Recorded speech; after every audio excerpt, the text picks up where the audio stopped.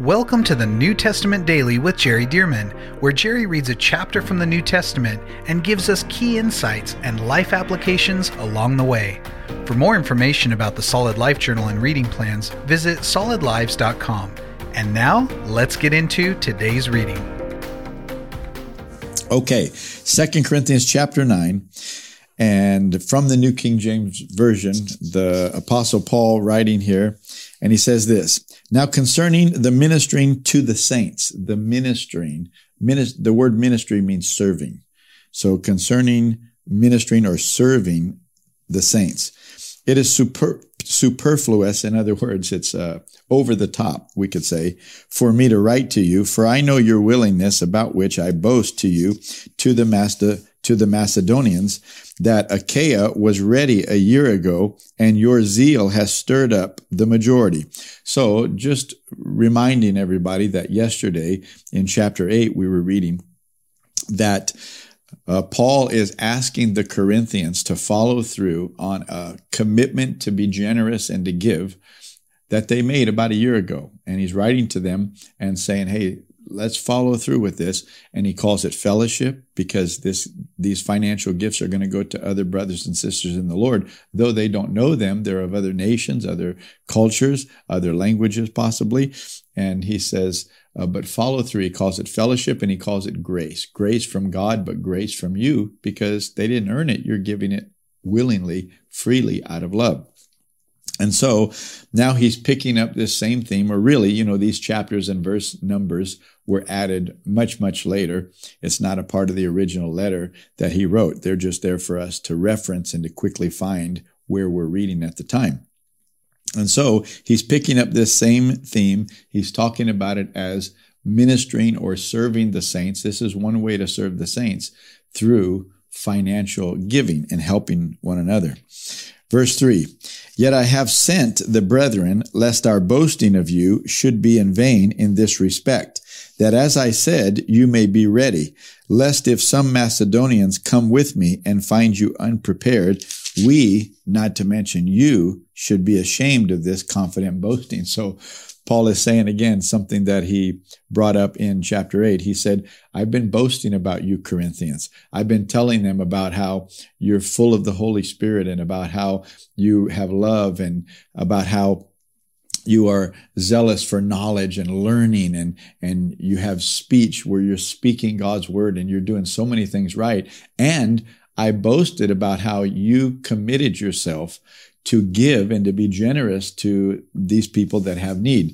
So he said, so when these brothers who are coming to receive the gift from Macedonia come, don't be caught off guard and say, oh, we don't have it right now, and we were hoping to do it. You can imagine this is not just an email or a text message to say, hey, can you send the gift? This is people that have to travel a long distance to come pick up the gift. And so they went through all this trouble. The ones that sent them that need the gift, they're thinking, well, they're going to be gone for whatever, some weeks or maybe even a couple of months or more. But we're looking forward to them coming back. This would be a huge embarrassment if the team gets there to receive the gift is not there. They're not willing to follow through with it. They don't cough it up, so to speak. They don't follow through with their commitment. And then that team has to go back and break the news to the people who are lacking that the Corinthians didn't follow through. Paul said, hey, not only would we be ashamed because we were the ones boasting about you that, oh no, they're going to follow through. These are real brothers and sisters in the Lord. These are not selfish people. But he said, but you'd be ashamed too, because this would be horrible. And so I know we have a different context today. Things can happen very quickly today with, how we can move money around, send money from bank to bank and such, from person to person. I mean, it's very quick today, but nonetheless, the same concepts are true, that so often we can vocally say, oh yeah, I'll help out or whatever, but we don't follow through with it. And Paul said that's something to be ashamed of. If you just don't follow through and people are needing it or expecting it, hoping for it, you said you would do it, and yet you're not doing it. Verse 5, therefore I thought it necessary to exhort the brethren to go to you ahead of time and prepare your generous gift beforehand, which you had previously promised, that it may be ready as a matter of generosity and not as a grudging obligation. So here's Paul. You can tell that Paul's worked with a lot of people. He's worked with a lot of believers, a lot of churches and such, and he does not have the confidence that if these representatives just show up to receive the gift, that it's going to be ready. So Paul said, here's what I did. I thought it necessary to exhort the brethren to go to you ahead of time. So before the time that it's expected that you're going to actually give these funds, I'm having somebody go. And so that way, when you meet week to week in church, that you can be bringing this offering and piling it up and getting it ready so that by the time the team is there to pick it up, it's waiting. It's ready. It's packaged, so to speak. It's got a big bow on it and say, oh yeah, we've prepared it and got it ready. So Paul knows how people are. And so he's preparing this. And boy, as a pastor, I've seen this. You know, a lot of people can say, oh yeah, I'm going to do this and I'm going to do that. But that doesn't mean that it actually happens. But thankfully, some people do.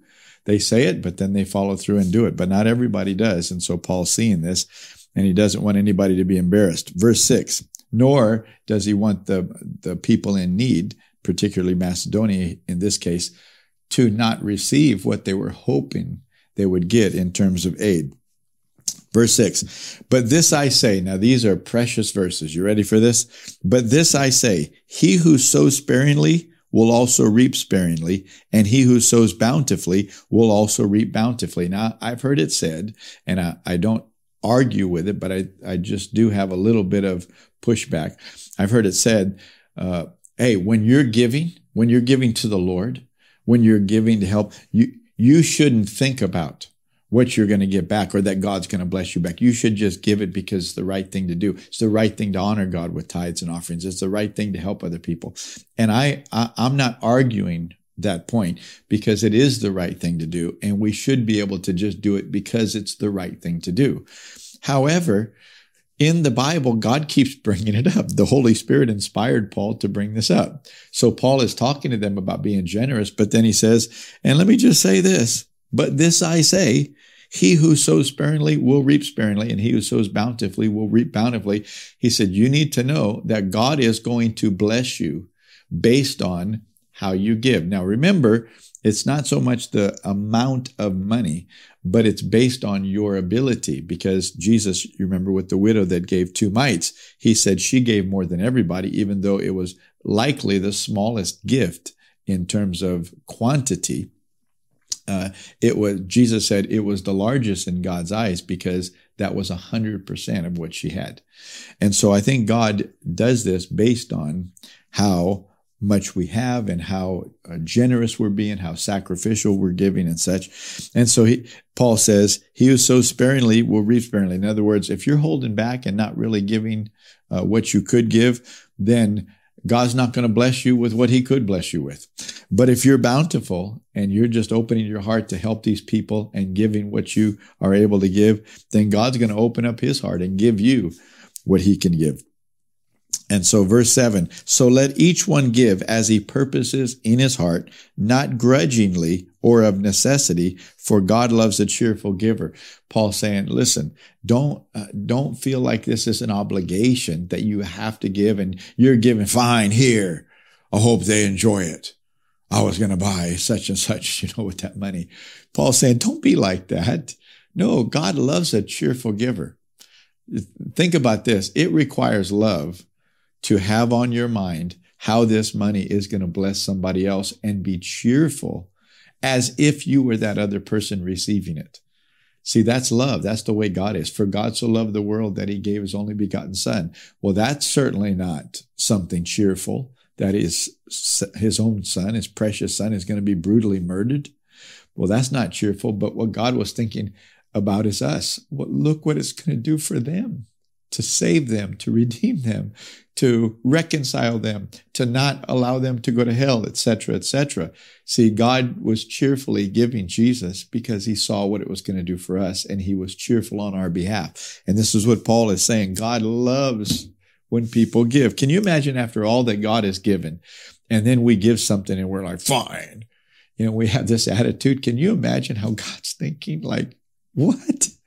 And this happens with parents and their children. You give the children something and then you ask them to share and then they don't want to share. And you're thinking, wait a minute, now I gave you everything. You didn't earn that and you're not going to share. And this is the way that God feels about us. But we're not little kids. We're grown adults, most of us that are watching this. And so we ought to be past this. And so he says, look, don't give grudgingly. Don't give of necessity because you have to, because God loves a cheerful giver. And then this verse, this is one of mine and my wife's favorite verses in the Bible. And I think it may be the most extreme verse in the whole Bible. Listen to this. And God is able to make all grace abound towards you, that you always having all sufficiency in all things may have an abundance for every good work. Let me take it a piece at a time. And God is able to make all grace, that's an extreme word, all grace, abound, not just trickle towards you, abound towards you, so that you always having, what does that mean? You never run out. So that you always having all sufficiency.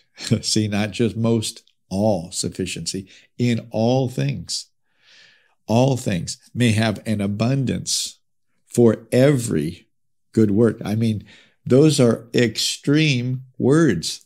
It's like the max, the max, the max, the max, the max. You think this is kind of over the top to explain it like that. But Paul's saying, do you realize who is watching what you're doing and how God himself will bless you? And do you realize he's so not limited? The only limitation he's going to have is the way that you give. Are you limiting in the way that you give? Then God's going to be limiting in the way that he rewards you. But if you're not limited, you need to know that God has no limits and he can really bless you. And so once again, if we're not supposed to think about God blessing us back when we give, then why is the Holy Spirit, through the Apostle Paul, explaining and elaborating on this? Because God wants us to give in faith. Yes, he wants us to give from a pure heart. And even if he wasn't going to bless us back, he would want us to do the right thing and give. However, Paul is saying here, but God will do it. God will bless you. He will bless you, and he'll bless you abundantly if you'll give abundantly. So notice verse 9, as it is written, he has dispersed abroad, he has given to the poor, his righteousness endures forever. So he quotes a text from Psalm 112, just to say, just like it's written in the Old Testament, it's always been written in the Old Testament that God will give and bless. Verse 10, now may he who supplies seed to the sower and bread for food, supply and multiply the seed you have sown and increase the fruits of your righteousness. I love this verse as well, because this verse tells us that God doesn't only give you provision for your needs, but God gives you seed to sow. God gives you something to sow for the future, to sow into other people's lives. And what happens to many of us as believers is we think it's all our bread. And then if we give something, that we're given something that was supposed to be for us. But this says, now may he who supplies seed to the sower and bread for food. So part of this is for you to eat. Part of it is for you to plant. See, and we need to understand that. It's not all to eat. So he who supplies seed to the sower and bread for food, supply and multiply the seed you have sown and increase the fruits of your righteousness. So by sowing and giving, by helping the poor, this would include tithing to the Lord and offerings for missions and all those kinds of things, but including giving to one another. The Bible says you're increasing the fruits of your righteousness. You can't take it with you when you die, but you can send it on ahead by being generous in your giving. And Jesus said, you're storing up treasures in heaven. And so notice you're increasing the fruits of your righteousness. But I want to point out something very quickly. In the New King James Version, as well as I believe the King James and certain other translations, not all, because they're more word for word translations, they can do this. But notice in that text that the word sown is italicized. Now, if you have the New King James, it's italicized, which tells us that was added by the translators. There's not a Greek word behind that from which the word sown brought or translated. So in other words, whenever you see that, you can read it without that word, because that's more of the way it was originally written in the text. And so notice it says this: He who supplies seed to the sower and bread for food, supply and multiply the seed you have and increase the fruits of your righteousness. So I believe that's the way it should read, because that's the way it originally was written.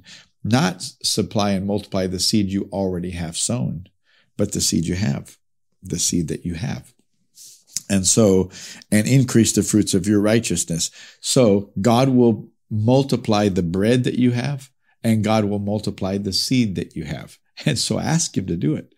And as you're generous, Paul says, God will multiply both your bread and your seed to be able to start sowing more. Wouldn't it be great to just give 10 times more every month than we're giving right now? Wouldn't that be great?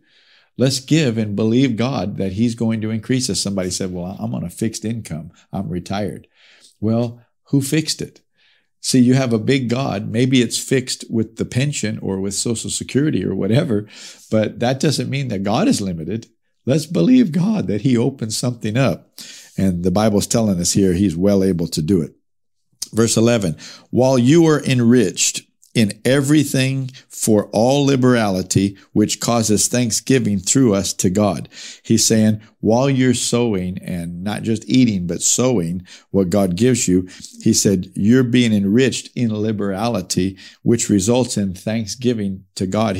Paul's saying, by us and our partners in the ministry, we'll be thanking God because of your liberality. Verse 12, for the administration of this service, or the follow through of actually giving it, the administration of this service not only supplies the needs of the saints, but also is abounding through many thanksgivings to God.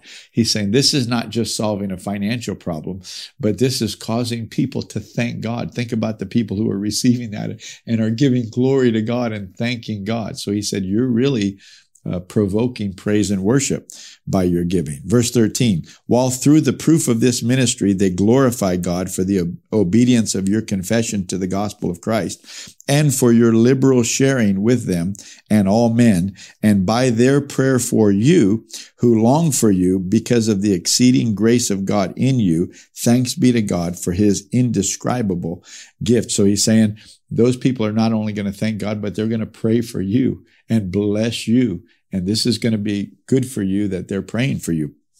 And he ends by saying, thanks be to God for his indescribable gift.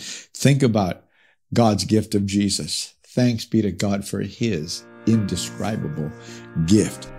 Thank you for joining us for the New Testament Daily with Jerry Dirmann. And thank you to those of you who have partnered with Solid Lives to help get this daily podcast and other resources like it to thousands of people around the world. If you would like to partner with Solid Lives, visit solidlives.com/give.